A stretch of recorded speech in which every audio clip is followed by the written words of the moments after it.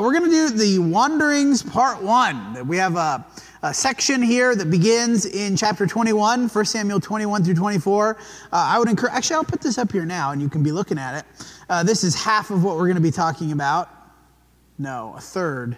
It's a long stretch of scripture, right? We're talking about 4 or 5 chapters here that David's just on the run, right? We, of course, have gone through a lot of David's life up till now.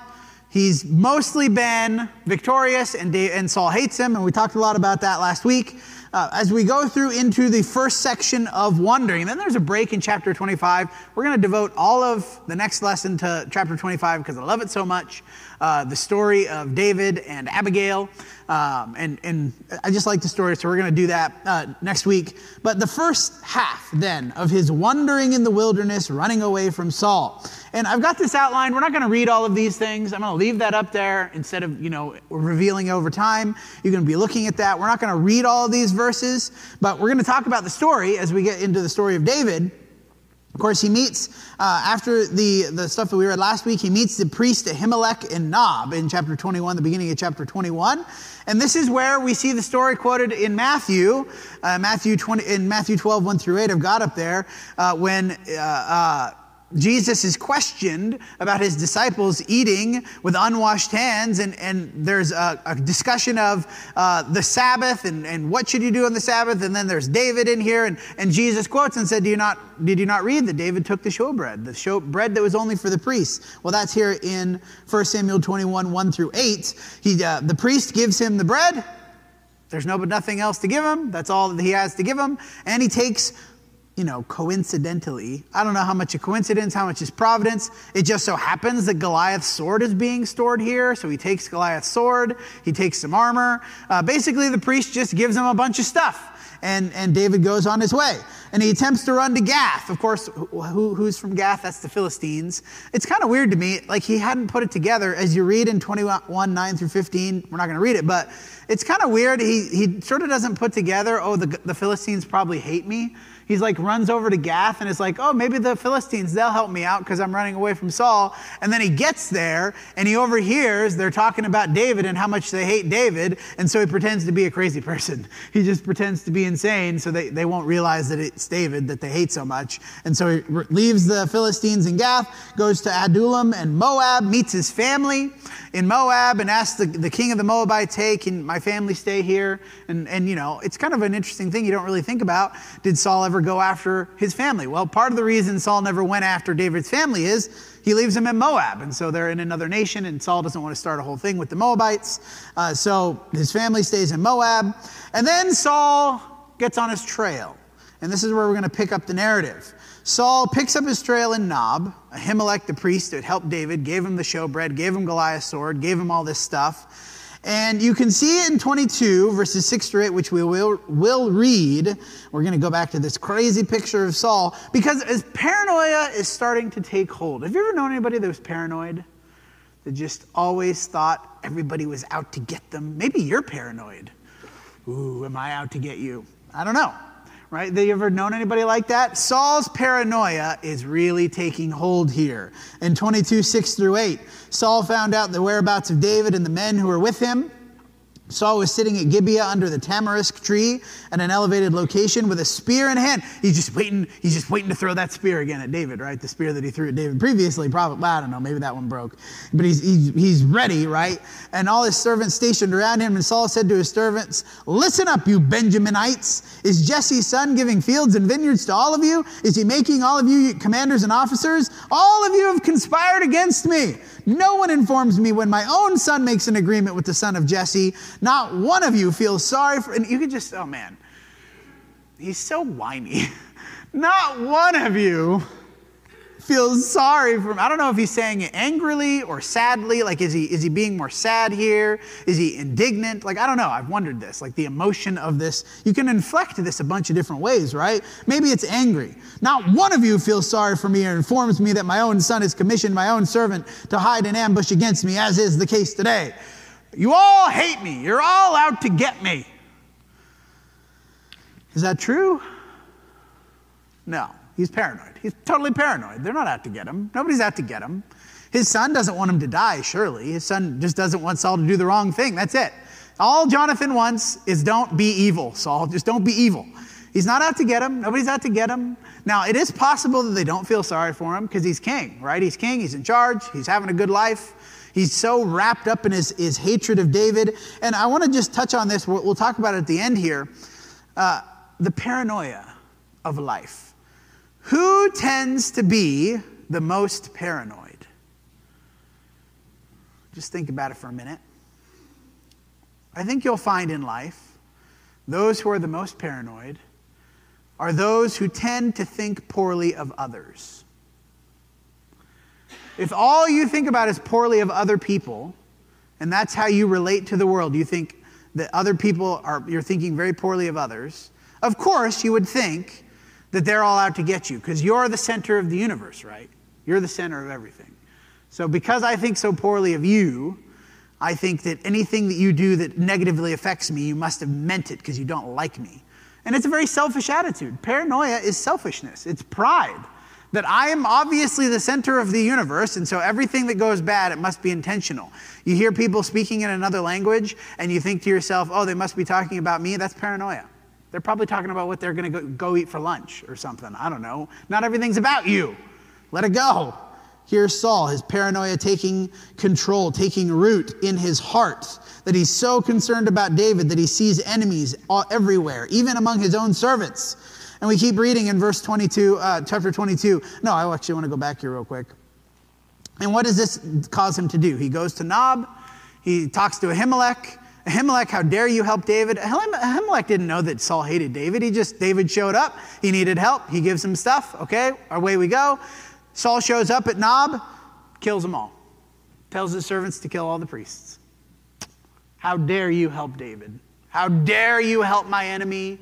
And so he doesn't do it himself. He tells his men, kill all these priests, which of course is horrible and despicable and wicked. Now it's interesting, David takes responsibility for that in 22, beginning in verse 20. David takes responsibility. One of the sons of Ahimelech, the son of Ahitub, escaped and fled to David. His name was Abiathar. Abiathar told David that Saul had killed the priests of the Lord. And David said to Abiathar, I knew the day when Doeg the Edomite was there with me, that he would certainly tell Saul, I am guilty of all the deaths in your father's house.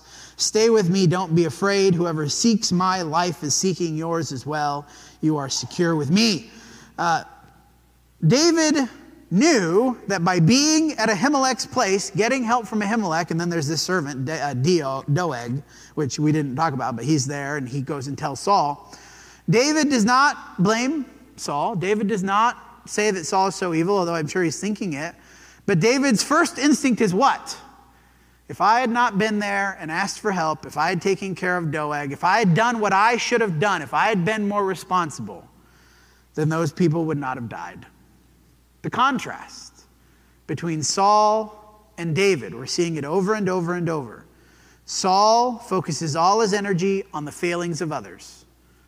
You're all conspiring against me. Nobody feels sorry for me. How dare you all do that? David focuses his energy on his own responsibility, failures, and in some cases successes, but he looks inward instead of looking outward. David takes responsibility. Then David goes to, I don't know how to say that place. Keilah. Let's say Keilah. He delivers Keilah from attacking army. Now, we're going to read this in just a minute. One of the things in this next stretch of scriptures is how many times David asks the Lord. He goes and he says, God, should I go help these people? God, should I go deliver these people? Now, David is sort of, over time, he's built up a following of people who have also been running away from Saul, people who are outcasts, people who are, who in some ways are out in the wilderness because of some other struggle that they have. And they've all sort of gathered around David. David's sort of building up his own sort of mobile army. And so he uses this force. He goes and delivers Keilah, the city of Keilah, makes sure that that's what God wants him to do. Saul goes to Keilah. He hears, oh, David's over there at Keilah. He goes and tries to capture him. And 3 times, we're going to read these sections, 3 times in this brief section, David is very careful. Again, contrasted with Saul. David is very careful to ask God, what should I do? Chapter 23, verse 2, David asked the Lord, should I go and strike down these Philistines? The Lord said to David, go strike down the Philistines and deliver Keilah. 23:4, David asked the Lord once again. And again the Lord replied, arise, go down to Keilah, for I will give the Philistines into your hand. Then he does it, and then later on Saul comes after him. 23:10, David said, O Lord God of Israel, your servant has clearly heard that Saul is planning to come to Keilah to destroy the city because of me. Will the leaders of Keilah deliver me into his hand? And God tells him, yeah, they're going to sell you out. 100% they're going to sell you out. So David leaves. And again, we're seeing the contrast between David and Saul. What made David successful and Saul not? Saul was always thinking about himself. What benefits me? What benefits my situation? How are others thinking about me? What should I be doing to increase my reputation, to increase my standing? He's so focused on himself. David, on the other hand, continually what? Asking, what does God want? Doesn't mean David's perfect. We know that. David makes mistakes. He should have killed Doeg, which we just read. But he's willing to own up to it because he understands that what is good is what God wants and not what he wants. And so Saul chases David through the wilderness, and they're going around and around, just running over. So David must have been in such good shape, guys. Oh man, just trekking all over the wilderness, all over the place. And so we get to the sort of the meat of this story here, I think the most famous part of this particular section of Scripture in chapter 24, when David spares Saul. And you're probably familiar with the story, right?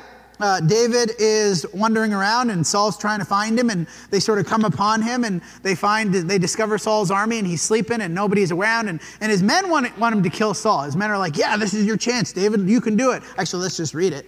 Chapter 24, verses 4-7. David's men said to him, this is the day about which the Lord said to you, I will give the enemy into your hand, and you can do to him whatever seems appropriate to you. So David got up and quietly cut off the edge of Saul's robe. Just thinking about this. Let's keep reading. Afterward, David's conscience bothered him because he had cut off an edge of Saul's robe. He said to his men, may the Lord keep me far away from doing such a thing to my Lord. This is where we get into the interesting word Lord here, right? Sometimes Lord refers to Yahweh, the supreme Lord of all. But Lord, of course, is just a generic term.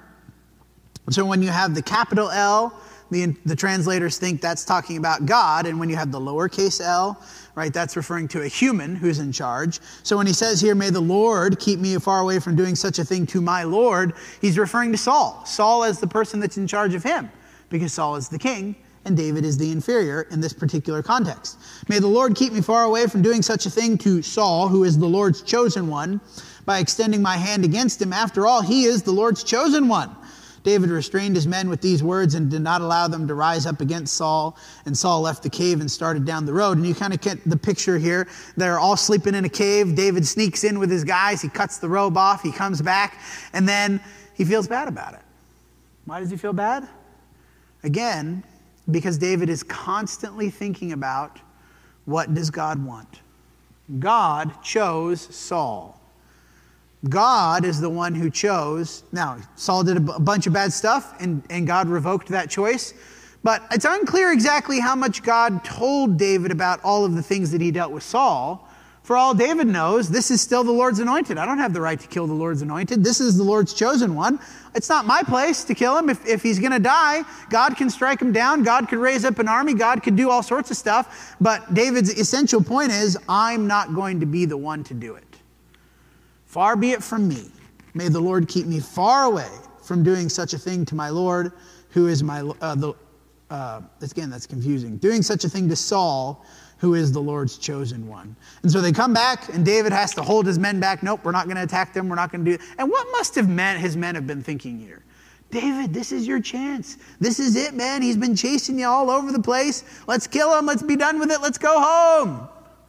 But no, they don't get to do that. And so David, he calls him from across the ridge, and the way the text is described, there's sort of a valley between them, and Saul's over here in one cave, and David's standing over here so they can't get him. And he calls out to Saul, and they have this conversation in chapter 24, verses 9-12.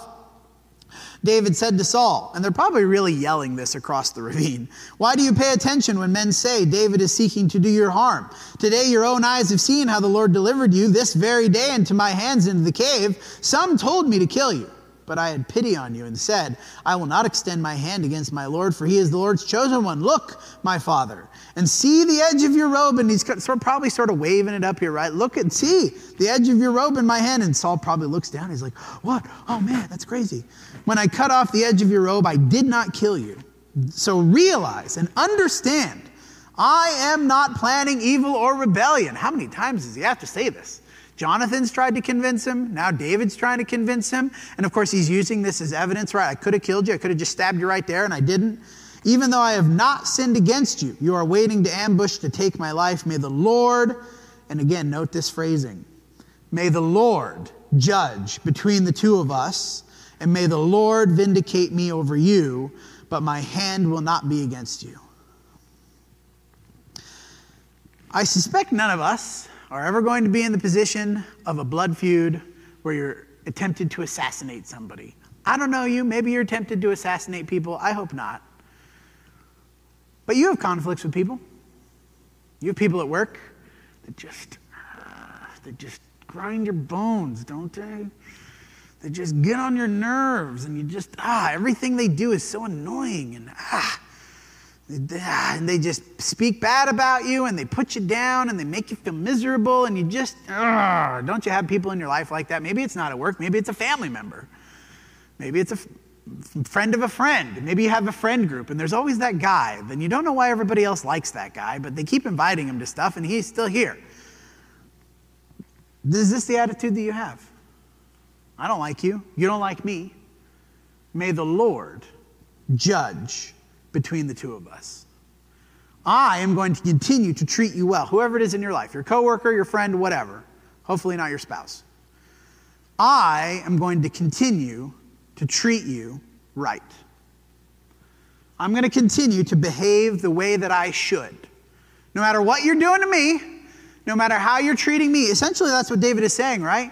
You're trying to kill me, but I'm going to treat you righteously. Nobody's trying to kill you, probably, but you still have opportunity to treat those who treat you poorly, to treat them righteously. And if you do that, then it's no longer you that is the judge, right? You're not judging. You're trying to stay out of it. I'm going to treat you the way that I know I should. And we have the attitude that David has here, right? May the Lord judge between the two of us. And may the Lord vindicate me over you. If that be his will. The implied thing here is what? If that's God's will, if that's the Lord's will. Now, we know that verse, right? In Romans. Vengeance is mine, I will repay, says the Lord. Beloved, never avenge yourselves. That word never is doing a lot of work in that sentence. Never avenge yourselves, but leave it to the wrath of God. That's this attitude. Because ultimately, David, I think, does not want Saul to die. He has the appropriate attitude. It would be better for Saul to repent. It would be better for Saul to turn from his evil ways, to remove this feud, and to do what's right, and to serve the Lord again. That would be ideal. The people in your life that you can't stand, hopefully you don't hate them, but you can't stand them. You can't stand to be around them. They're just aggravating and annoying. Your goal and your aim should not be, someday they'll go to hell and I'll feel really good about that. That's a terrible attitude. But I know it's an attitude that we're tempted to have, right? Your attitude should be, hopefully one day, they too will repent and turn to the Lord. And in that day, if I have continued to treat them righteously, to treat them fairly, to treat them kindly, when they are seeking higher purpose, seeking a relationship with Yahweh, who are they going to turn to? Maybe you. Because you've continued to do the right thing. Because the goal is not to win. The goal is to reconcile and to let God be the judge. And so we contrast David and Saul. As we think about this contrast that we've made over and over, we're going to take a break from Saul next time. Going to talk about some other people in David's life. But as we contrast David and Saul, we think about Saul, what made him the person that he was versus David. He's paranoid, he's unrepentant, or at least changes his mind easily. A thing that happens at the end of this story, which we'll talk about again in a couple of times. David makes this great proclamation to Saul. Actually, I had it up there. I guess I missed a slide somehow. Let's go back here. Yes, here. In 22:16 through 21, after David makes this great statement here, Saul seemingly repents. Oh, I'm so sorry, David. I could never do that. Why would I ever harm you? I repent. And then what does he do 2 chapters later? He's right back chasing him down. So maybe he's lying in chapter 22. Maybe he's just very fickle. He seemingly repents here, but we know that that doesn't take. He still chooses to seek after David and try to kill him, even though he says the right thing in chapter 24. So when we think about Saul, he's unrepentant. He's fickle. He changes his mind all the time. He's not a solid, stable person. He's petty and vengeful. Again, those priests, Ahimelech and the priests of Nob, they didn't know that they shouldn't have done what they did. In Saul's eyes, they didn't do anything wrong necessarily. Helping David, they didn't know Saul would hate that. Saul shows up, kill them all. Well, even if Ahimelech had done something wrong, there's no need for Saul to kill all of the priests. Just kill Ahimelech if you really hate Ahimelech so much. But he's petty and he's vengeful. And ultimately, he does truly evil things. And again, we ask the question, where do these traits come from?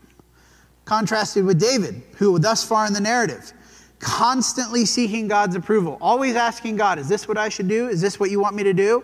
Thinking about God's decisions in the past and how that relates to him. I'm not going to kill Saul because God chose Saul. He takes responsibility for his actions. He protects others. Hey, I know Saul did this bad thing. It's sort of my fault. I should not have let you there. You stay here. That priest that escaped, Ahimelech's son, he escapes. And what does David do? He takes him in. Stay with me. He's trying to kill me too. Stick with me. I'll keep you safe. I'll protect you. He takes his family, brings them to Moab. He talks to the king of Moab. Hey, can you keep my family? Keep them safe. I gotta keep running. He's restrained and controlled. Again, we ask the question, where do these traits come from? The contrast between the person who is driven by self and the person who is driven by God. Saul is ultimately a selfish person. Everything he does, selfishness in some form, selfishness and pride. David is not that he doesn't have those temptations, but he is consistently thinking about the other person, consistently thinking about God's will, consistently thinking about how he can do better, because he's relating his life back to God, a man after God's own heart. And so we think about our own lives. Stop making things about you. Stop making everything about you. Focus on others. As the Philippian letter says, what? To consider others as more significant than yourselves. We'll end with some application questions here as we think about these things in a more personal way. Do you take responsibility when things go wrong? This is one of the things we're going to see over and over. We can think about Psalm 51. We haven't read the story yet, of course, of David and Bathsheba. We'll go deeper into this when we get to it in the narrative. Nathan confronts David, of course, with his sin. And what does David do? He doesn't hem and haw. He doesn't make excuses. He doesn't try to come up with all these different reasons why he should have done what he did. He says, I did the wrong thing and I'm sorry. And then, of course, he writes Psalm 51 as this great expression of responsibility. Here, Saul kills Ahimelech and the priest. David didn't do that. And yet David does know that partially they died because he sought help from them. So while it's not his fault, we think about blame, he does take responsibility when his actions indirectly lead to harm to others. Even though he didn't cause the harm, he still takes responsibility for his actions. When things go wrong in your life, are you constantly thinking about who else you can blame, whose fault it was, who else was the problem? Or are you thinking about, even if it's not directly your fault, what of your own actions, either directly or indirectly, led to the struggles that you're in? Because only if you take responsibility can you begin to make better choices, to make things better in your life. Do you assume the worst in others? And if so, why? Saul really got towards the end here. He really started seeing the worst in everybody else around him. And maybe this is your struggle. Other people do things to you and you think it must be intentional or purposeful, or they're trying to hurt you in some way. Most of the time, other people are not thinking about you. I hate to break it to you guys. You're not as important as you think you are. None of us are. None of us are as important as we build up in our own minds. I was listening to a podcast the other day one of the phrases that keep coming up, they were talking about selfishness. Everybody is the hero in their own story, right? But you're not the hero. Jesus is the hero. And so we relate everything in our lives to, it must be about me. It's not about you. And when things go wrong, it's not because others are out to get you. It's just because sometimes bad stuff happens. And maybe it's, again, goes back to the first part, right? Taking responsibility for your own mistakes. But really, fundamentally, at the end of the day, this most applies to our efforts to evangelize. I know we've talked about this before, but I'll hit it one more time. David was willing to look at other people and see their worth, see their value. How could they contribute? That's what David did over and over and over again. Saul looked at other people and he saw the worst in them. And if that's the attitude we have, you're not going to evangelize. Evangelists have to be optimists. Because what are we ultimately trying to do? We're trying to convince others of their need for God. And if I have the attitude, oh, this person will never respond. Oh, that person's too far gone. Oh, that person doesn't care about spiritual things. Or that person is just so horrible. What do you suddenly never have done in the last, time goes by and 6 months and a year and 2 years. And you haven't talked to anybody about the gospel. Why? Because you have such a dim view of humans. To be an evangelist, to evangelize to the world, you have to assume that the people you're talking to can be better, can make the right choices, can do what God wants. Number 3, the last question. Do you seek God's approval and restrain, that should say personal, typo there. Actually, it's just a mistake. It's not a typo. Restrain personal desire. This, more than anything else, epitomizes who David is. Except for that one time. We know that time with Bathsheba, he didn't do that. But that was sort of his major flaw, right? In that particular instance. He didn't do the thing that he was so good at. The thing that he was really good at was restraining personal desire in order to seek God's approval. That is the key to success in our lives. Not earthly success, although being self-controlled does help you have personal success, financial success. But when we're thinking about spiritual success, relationships with others, you know what's going to make your relationships with others better? If you don't just do the first thing that pops into your mind. Maybe it's physical violence, maybe it's insults, maybe it's shutting down, maybe it's passive aggressiveness. I don't know. You all have your different struggles. It comes out different ways. But if you don't just do the first thing that comes into your mind, I guarantee you your relationships will be better if you're more controlled. Your stuff at work will be better if you don't just do the first instinct, right? The first instinct to take the shortcut, to not do the project, to be lazy, to slough off blame onto other people, right? That's the natural instincts. To be self-controlled and to think, well, God tells me to work for others as I am working for the Lord. To think that I'm doing the best that I can do for the Lord here, and to be controlled, to do what's right regardless. That is the contrast between David and Saul. Now, we're going to see in the next story, and I guess this will be next month, in 1 Samuel 25, another time where David did not do this. He was not self-controlled, but fortunately someone else was there to be controlled for David, to stop him from doing the wrong thing. And as we think about our relationships in the church, isn't that what we're doing together? Sometimes I'm really controlled and I'm great and I'm awesome, but you know what? A lot of the times I need your help to keep me on track, to keep me doing the right thing. Just like sometimes I'm going to help you. There's no shame in that. We offer the invitation like every Sunday, every time we're together, the invitation because we understand it's nigh impossible to do it yourself. When you're struggling, let us help you. Just like David needed help sometimes too. There's no shame in asking for help, amen? There's no shame in asking for help. Thank you, Gideon. If you need help, come while we stand and sing.